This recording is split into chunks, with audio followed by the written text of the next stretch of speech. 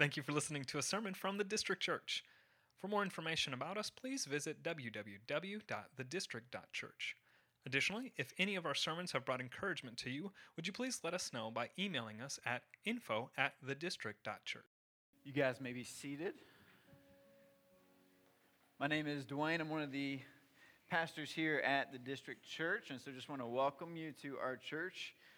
We love to open our lives up to one another, to love each other, and also open up our Bibles to learn from each other. And so I want you to go ahead and grab your Bible. We're going to be in Acts chapter 18 today.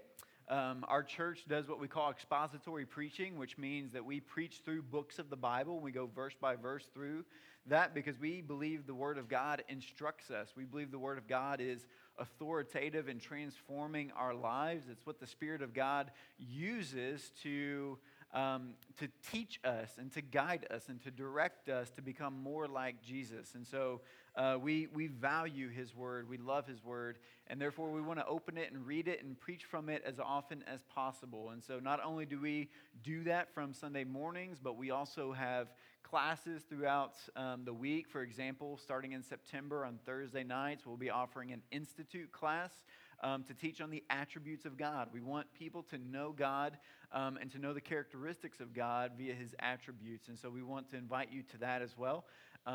Just as I said, we open up our lives to love, and so we have community groups that meet on Tuesdays, 2 groups on Tuesdays, 1 group on Wednesday, and those groups are, again, smaller groups of 10 to 15 people who, again, orient their lives around the Word of God, how it instructs us, how it leads us to know one another and be known by each other as we continue to fall in love with Jesus and get to know Him more as well. And so that's just kind of a bit about us. But as I said, because we are an expositional church, we preach through books of the Bible.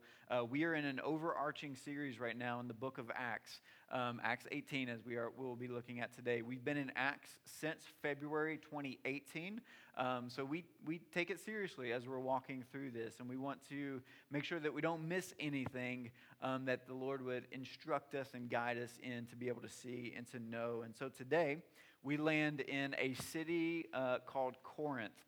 And we'll be kind of looking through these first 11 verses in this city based on kind of the accounts that were told from Dr. Luke as he's writing this book, the accounts from him on what happened when Paul landed in the city of Corinth. This is in his second missionary journey, and he's actually coming to the end of his second missionary journey as we'll see him in Corinth and then move on to Ephesus. And after he leaves Ephesus, he goes back to Jerusalem, and we'll actually spend 5 chapters of him going through what we're just kind of calling the Jerusalem trials.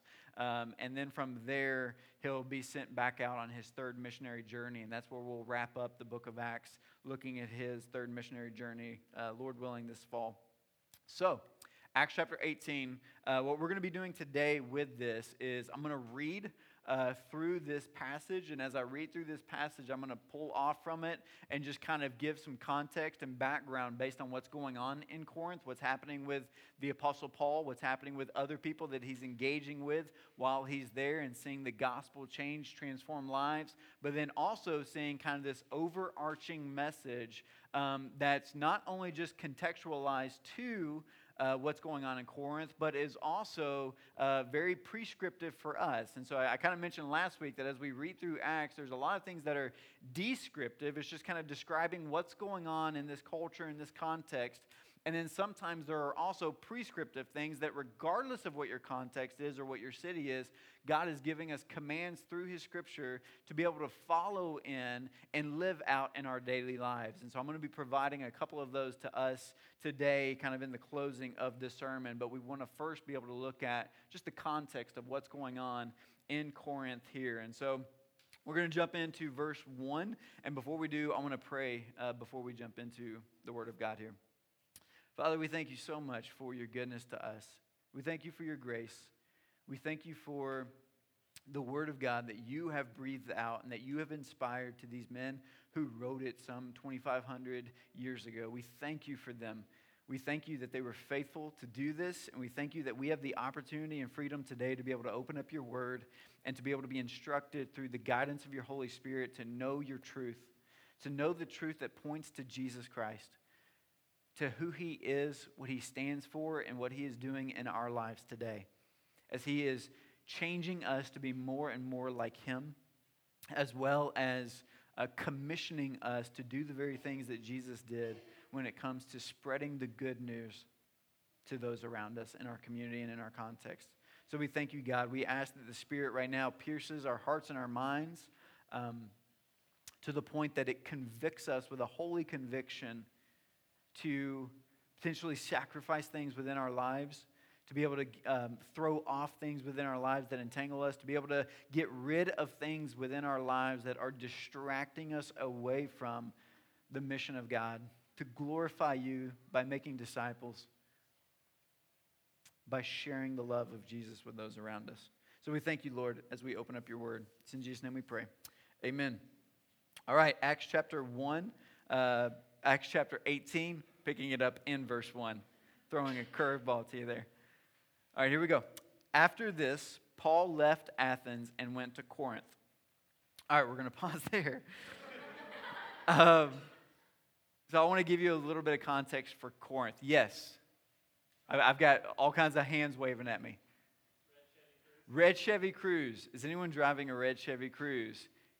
You? All right, we have a winner. So we share, I'm sorry, we've already moved a couple of people, so I apologize. So we share a parking lot with the brewery, and the brewery's got the rights at 11 o'clock to that first row. So if you could just move, that'd be amazing. That is awesome. I want to talk to you after the service. So good. All right.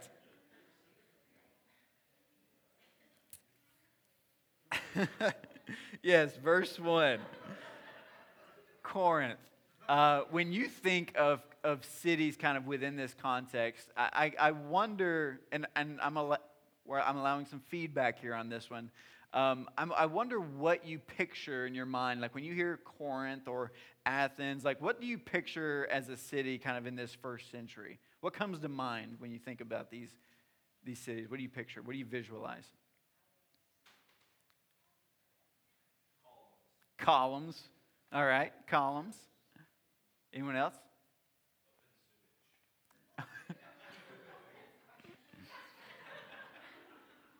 Open sewage. Sandals. All right.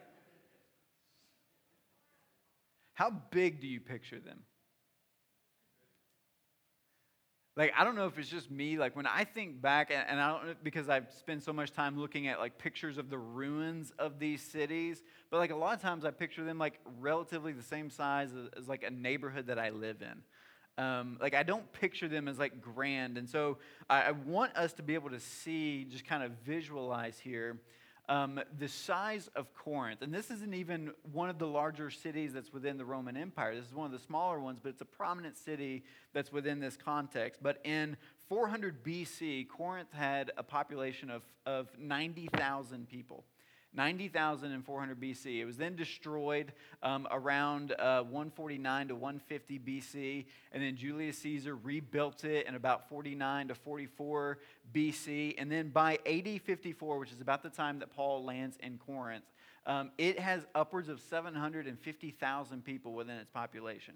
So like these are not small cities that Paul's engaging in. Like when it says that he's coming and reasoning with people, it's not just like 25, 50 people he's kind of getting around in a circle, and hopefully, if 12 of them come to know the Lord, then like half the cities come to know. Like these are a lot of people that we're dealing with, and with that comes also a lot of problems that we're going to see within this city in context as we kind of talk about Corinth. But Corinth was a wonderful commercial center, and also was kind of the sports center of the ancient world within this day and age. They had boxing, foot races, discus throwing, and many other games were indulged in by hundreds and viewed by thousands of people within this. If you were to pull up kind of an old ancient world picture, you're going to see that the theater within Corinth is like the prominence of there. There's other temples to Apollo and other places, but like the theater where they would come for their own entertainment, where they would also kind of indulge themselves within gambling when it comes to sports.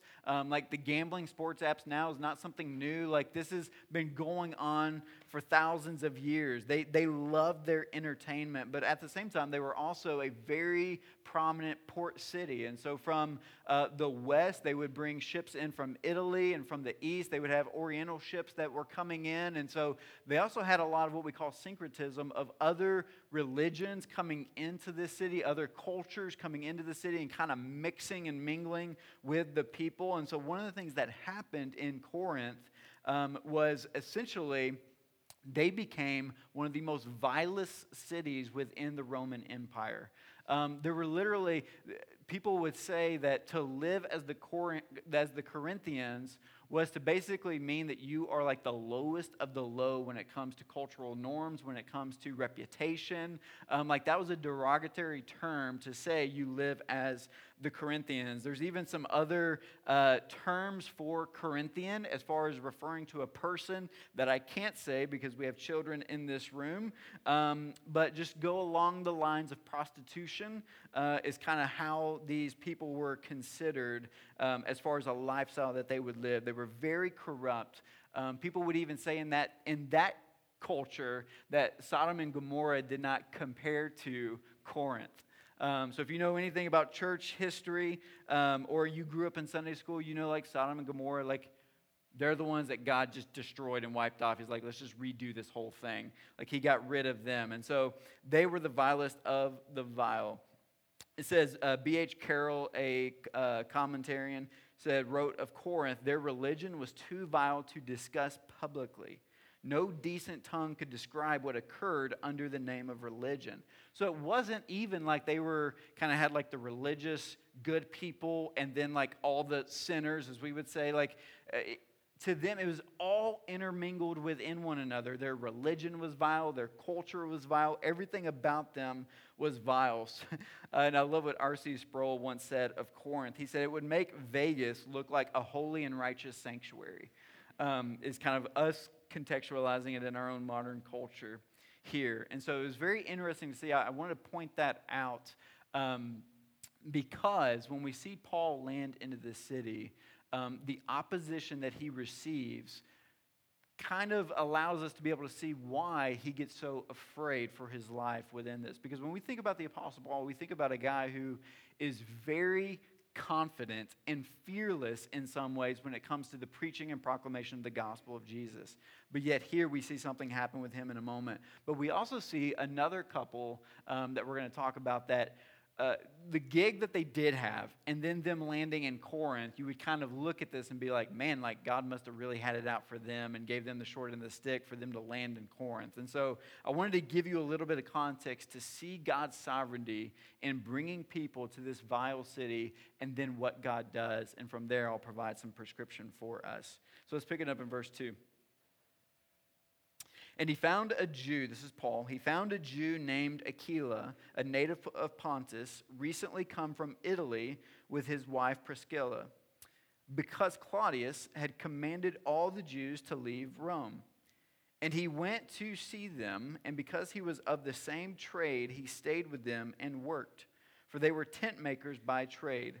And he reasoned in the synagogue every Sabbath and tried to persuade Jews and Greeks. So we meet Paul as he is meeting Priscilla, and I use that because they also refer to her as Prisca. You've probably heard people say Priscilla a lot of times. I kind of even heard someone whispering it here a second ago. I'm not just making that up as if it's my enunciation of it. I'm from the South, so if you're new, this is normal. But anyways, we meet this husband and wife who have literally been displaced from Rome. And so they had a business in Rome. They were tent makers, which also meant that they dealt with leather in this day and age. And because Rome at this point is the leading city within the Roman Empire, probably would not much conjecture to say they have a very successful business in Rome. But because they were Jews, and this isn't the first time Jews have been displaced from Rome, this has happened several times before this, but Jews would essentially in Rome just continue to create a bunch of riots. And as they continue creating a bunch of riots, whoever the Caesar was at that time would literally just get rid of them, all right? We're just going to displace them, move them out. And so in droves, literally at 20,000 at different times, they would just push Jews out of Rome and displace them. And so here we find Aquila and Priscilla leaving Rome. And as they're leaving Rome, they land in Corinth. And so this is like, I mean, I don't even know if we have like a modern variation of using this description, like maybe leaving New York and landing in Vegas. Like, I don't know, but like it's leaving the best of the best to go to the worst of the worst, essentially, is what's happening. And so you could look at this and be like, man, they are really getting the short end of the stick here. Like they are literally getting displaced, moved away from family and friends, a very successful business, and then having to land in Corinth of all places to try to essentially restart over their lives. And then Paul meets them, and Paul engages with them in tent making because that was also his trade. And so one of the things we know about Paul is that whenever he would go into a city and plant a church, oftentimes he would not, even though he had this right, he would not request resources from either the local believers or other believers from other cities to essentially fund him to go plant the gospel within a city. He would just take it on his own initiative to be able to do that. Now, he didn't do that in every city. There were other times where he did request funds in order to be essentially a full-time planter. But here, this is one of the ones where he engaged in tent making in order to create resources for him to plant the gospel. So he's reasoning in the synagogues literally every Sabbath, which for us would be every Saturday. He's going into their worship services, and he's just trying to tell them, don't miss Jesus, don't miss Jesus. Everything you're reading, everything you're singing, everything you're praying from the Old Testament is pointing to Jesus. He's arrived, don't miss him. Don't continue looking for another Messiah. He's already here. This is the Jesus who I want you to know and trust and put faith in and believe in for the removal of your sins. And so this is what Paul is doing, and he's waiting for Silas and Timothy to get to Corinth. So then, as they come with resources, he actually then devotes himself fully to the Word of God. And so I want to come back to Aquila and Priscilla here in a minute, but I want to move on with verse 5 and look at something here. When Silas and Timothy arrived from Macedonia, Paul was occupied. And occupied actually is not a good translation for that phrase within the Greek. The actual phrase there is began devoting himself completely. Occupied just kind of sounds like I'm just kind of taking some time. I'm occupied or preoccupied doing this thing. No, he was completely and wholly devoted at this point to the Word of God. So he's essentially no longer tent making. He's day to day preaching the Word of God and making disciples. So he's occupied with the Word, testifying to the Jews that Christ was Jesus. And when they opposed and reviled him, he shook out his garments and said to them, "Your blood be on your own heads. I am innocent. From now on, I will go to the Gentiles." So this is really interesting because this is language that we've seen elsewhere in Scripture, kind of this idea of washing of your hands or shaking the dust off or even tearing your garments whenever something bad happens or you get really frustrated. And again, I want to point this out because this isn't typical to Paul's character or typical to Paul's kind of reaction when he comes into a city. Like there's been times where we've seen him in Philippi where he is beaten and he's tortured for proclaiming the gospel and they end up imprisoning him, and like you can't mess with him. He's in there in prison singing hymns, preaching the gospel, sharing it with the jailer, and the jailer comes to know Christ. And so like seeing this kind of reaction from Paul has to show us the level of frustration, the level of opposition and reviling that was coming against him, to the point that he's so frustrated, he literally says, "You know what, fine, your eternal death is on your own hands. I'm literally washing my hands of this. I'm shaking off my garments." And what he means by that is usually if you were to come into a city and you had a terrible experience within that city, when you left, you wanted to shake off all of the dust off your sandals, off your feet, off your garments, because you don't want any trace on you that you were a part of that city or within that city. This was a custom of the Jews whenever they would pass through Samaria and they didn't want to deal with the Samaritans. They would shake off all of the dust so that it was not seen as if they were actually a part of or within that culture or context. And so this is what Paul is doing here, is essentially saying, I don't want anyone to know that I was here. So I'm going to shake off everything in order to be able to move on now and get to the Gentiles. Again, he's reasoning with Jews. He's reasoning with his own people and gets this frustrated based on the opposition that was given to him. From there, we move on to verse 7. And he left there and went to the house of a man named Titius Justus, a worshiper of God. His house was next door to the synagogue. Crispus, the ruler of the synagogue, believed in the Lord, together with his entire household, and many of the Corinthians, hearing Paul, believed and were baptized. And the Lord said to Paul one night in a vision, "Do not be afraid, but go on speaking and do not be silent. For I am with you, and no one will attack you to harm you. For I have many in this city who are my people." And he stayed 1 year and 6 months teaching the word of God among them. There's only one other city that we know Paul stayed in longer than this one, and that was 3 years. Here he's staying 18 months at least within this city that he just got done kind of ranting, having a tantrum about the fact that he can't wait to get out of there and wants nothing to do with them. And yet you have the Lord come to him in a vision at night and literally just shares with him, "Paul, right now, I do not want you to be afraid." Which kind of leans us in a little bit more to what's going on with Paul when he gets frustrated and when he literally tries to shake off all of his garments to say that he's never been there. There has to be some type of anxiety or fear that's going on within the life of Paul right now. Maybe with what happened in Athens and maybe him going on the Areopagus and just kind of preaching his heart out and maybe not seeing as many converts there as he would have liked. Maybe he's frustrated. A lot of times people talk about kind of the loneliness of people in ministry and how they kind of go on from one place to the next. And maybe here, like he doesn't have a lot of friends, doesn't have a lot going on. This is all conjecture. But at the end of the day, there is some type of level of fear and anxiety that Paul has experienced in order for God to come to him and say, "Do not be afraid."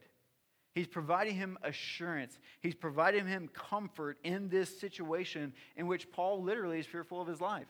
And at the end of the day, like it's again unique because this is the same guy who's shipwrecked 3 times. Once he finally gets to land, gets bitten by a snake. He's been tortured countless times. He's received the 40 lashes minus 1 from the Romans. Like he's literally had just about everything that can go wrong to a minister in this day and age happen to him. He's been stoned almost to death where they actually thought he was dead, drug him outside of the city and just left him for dead. Like this is what's happened to Paul, yet he's in this city and he finds himself in this position where he's actually fearful for his life. And the Lord shows up in this moment in such a soft and tender way. "Paul, don't be afraid. Don't be afraid." And then the next thing he says is a command to him. "Do not be afraid, but go on speaking and do not be silent." Right now, you're literally saying, giving the posture that you're removing yourself, that you're no longer going to share the gospel with these people, that you're going to move on to the next city. But I have something different for you. I want you to continue sharing the gospel. I want you to continue speaking to the people. I do not want you to be silent about what's going on. And here's what I love about the Lord, is he says, you have fear and anxiety about this. Don't worry. No one's going to attack you or harm you. So that must, again, been the fear is that my life is at stake. People are going to harm me. People are going to hurt me. No one's going to attack you. No one's going to harm you. For I have many people in this city who are my people. I have many in this city who are my people. 2 things the Lord is doing here is, one, he's comforting Paul, saying, I'm with you. I'm not going anywhere. I'm sovereign over everything. No one's going to harm you. No one's going to hurt you. Which is interesting, because also in a lot of our texts, we don't get that promise. We don't get that assurance. as we literally have talked about over the last couple of weeks, is that a lot of sharing the gospel is actually going to come through suffering. It's going to come through affliction. It's going to come through a lot of opposition that's either going to verbally hurt or physically hurt. And here we have one instance where the Lord shows up and says, in the most vilest city, the one that's probably the most fearful for Paul to be in when it comes to preaching and proclaiming the gospel, the Lord shows up in a special, unique way in which he says, not only do I don't want you to be silent, but what I am going to silence is the affliction within this city, the opposition within this city. No one's going to attack you. No one's going to harm you. Talk about now kind of the encouragement boost that Paul's going to get to be able to then take the gospel to these people. And if that's not a charge enough, I love how he finishes this. I have a lot of people in this city that are going to come to know me. Therefore, go and preach the gospel to them. Do not be silent. Now, for a planter coming into a city, what kind of assurance is that? You're going to plant this gospel, and none of it's going to be in vain. I have a lot of people here that I want to come to know me through the preaching and proclamation of the gospel of Jesus. So don't be silent. Go and speak. They will be saved. I love that. All the Lord is doing in this text is providing to the Apostle Paul assurance and guarantees and comfort. And we need this. We each need this. The reason why we each need this is because Paul's not alone in this chapter. One of the ways that God provides this comfort and assurance is through the relationship with Aquila and Prisca, coming back to them. These are not full-time pastors, ministers. They are what in church world we refer to as lay people. So you have the vocational pastors, ministers, and then you have lay people, the congregation, the members of the church. That's who Aquila and Prisca are. And they are mentioned 6 times throughout the New Testament, not only here, but in 3 other Pauline letters that were written to the churches, where Paul is talking about his friends, Aquila and Prisca, who not only provided hospitality in Corinth, who also came alongside Paul and built tents and sold them in order for him to be able to receive resources to plant the gospel within this city. But they opened up their homes so that we see in other letters, greet Priscilla and Aquila in their house, also the church that resides there. So this is a couple who are successful in business. Not only are they here in Corinth, but they actually do land back in Rome at some point, to where we see in the book of Romans, as Paul's writing to the Romans, is telling the Romans to go and greet Aquila and Prisca in their home where the church resides. So we see this family opening up their hearts, opening up their homes for the advancement of the gospel. And these are not the full-time missionaries. These are not the full-time pastors. These are just successful business owners who we would consider lay people who have a prominent place when it comes to the advancement of the gospel within a city. I don't think the success within Corinth of the planting of the gospel would have happened if God didn't displace Aquila and Priscilla from Rome and bring them to Corinth in order to come alongside Paul when he is in a moment of weakness, to help provide him some stability when it comes to finances, as well as stability when it comes to friendships in a moment of weakness for him. In a place where he can kind of use their shoulders to cry on, use them as a crutch in seasons where he needed it, to be able to provide him this structure, to be able to plant the church. The church doesn't need more, and let me try to figure out the best way to say this, just professional preachers or seminary grads. Like, what the church needs more are faithful men and women who are working vocational jobs within the community, who are opening up their hearts and their homes to be able to see the gospel advance within a city. That's what the church needs more of.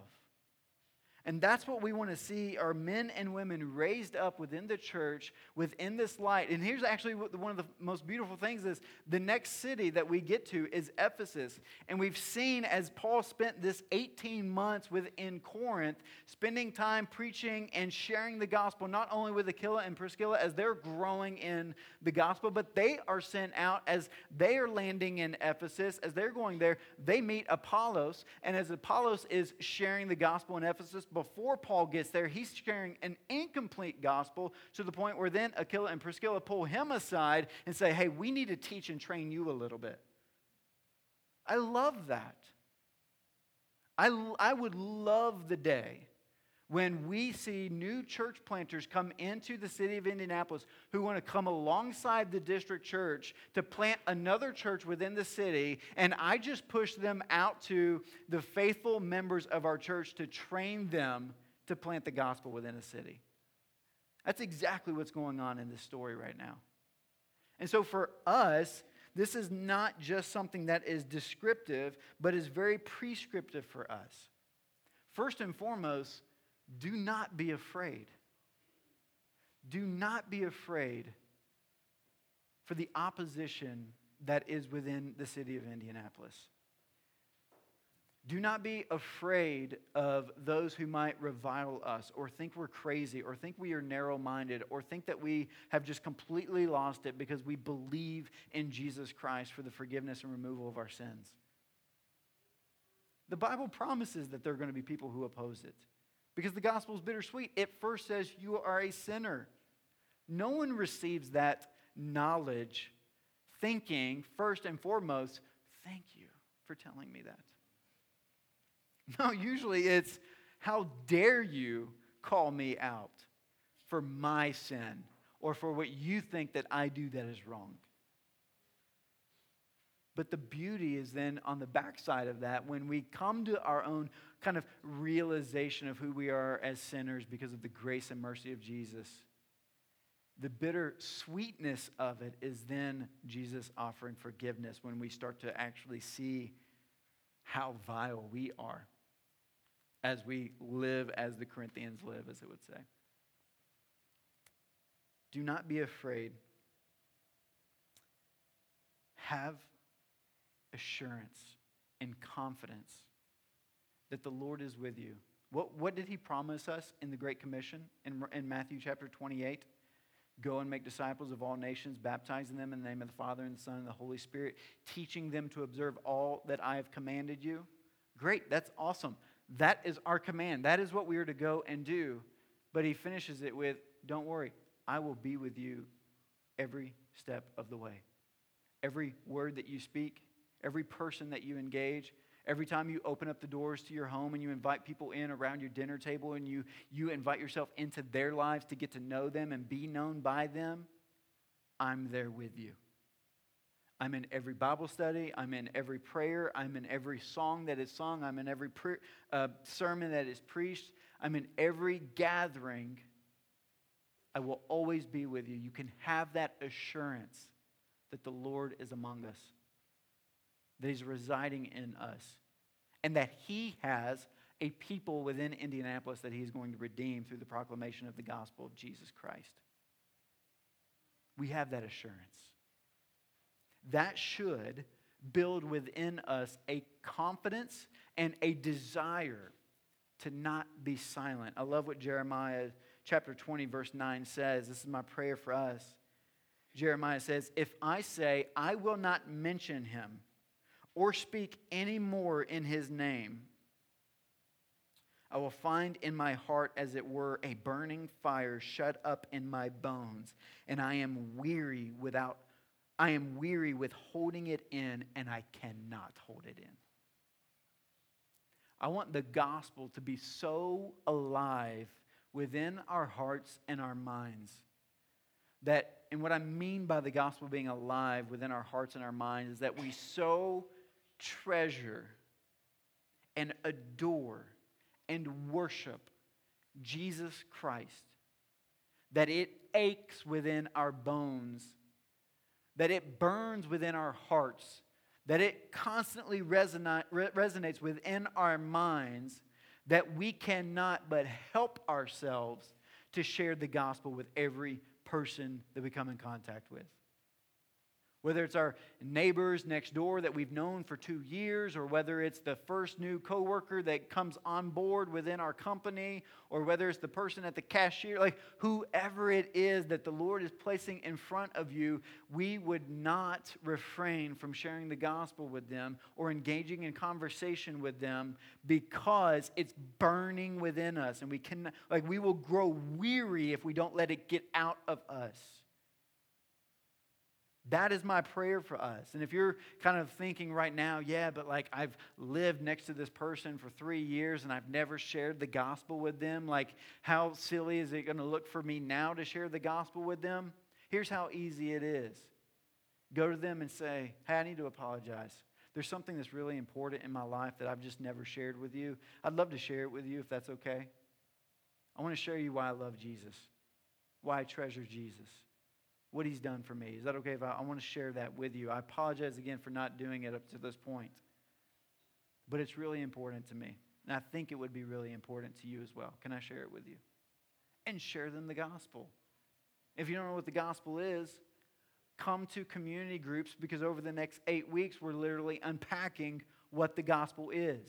What the overall story narrative of the Bible when it comes to creation, to fall, to redemption, and ultimately restoration, how Jesus is the good news for all of those things. That's what we're unpacking, because we want our people to be so ingrained in this message and story that as we see in Scripture these stories of Paul coming into a city who's the worst of the worst, and as he gets frustrated because they oppose him, and as the Lord intervenes within that situation and says, don't be afraid, I'm going to provide you some people support.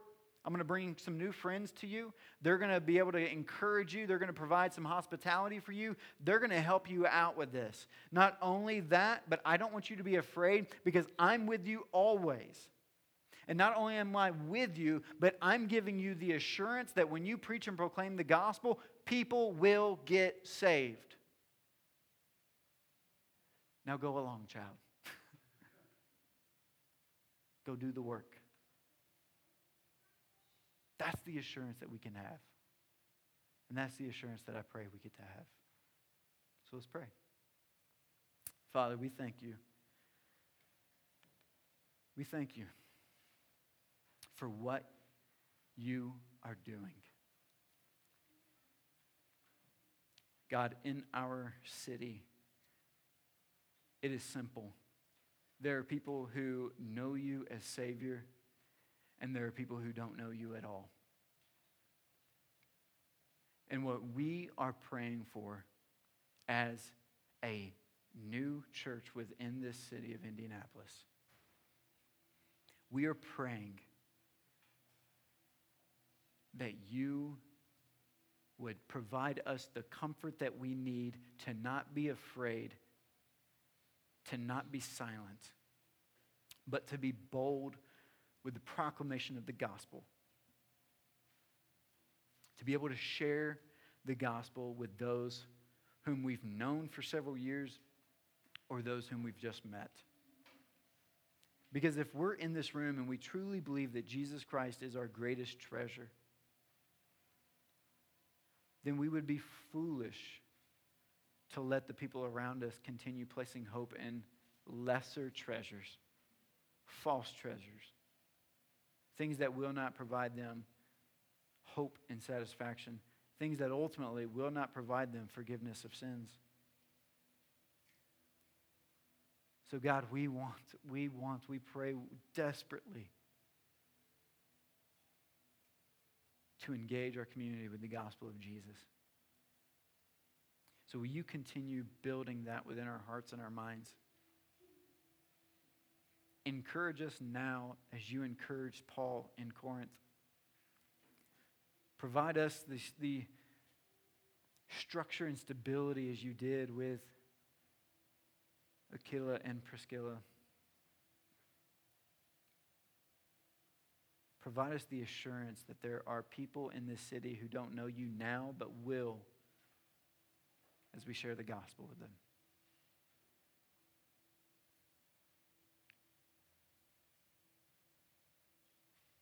And just continue to give us more and more of Jesus every single day. Because it's all about him. In Jesus' name we pray. Amen. Thank you for listening to a sermon from the District Church. For more information about us, please visit www.thedistrict.church. Additionally, if any of our sermons have brought encouragement to you, would you please let us know by emailing us at info@thedistrict.church.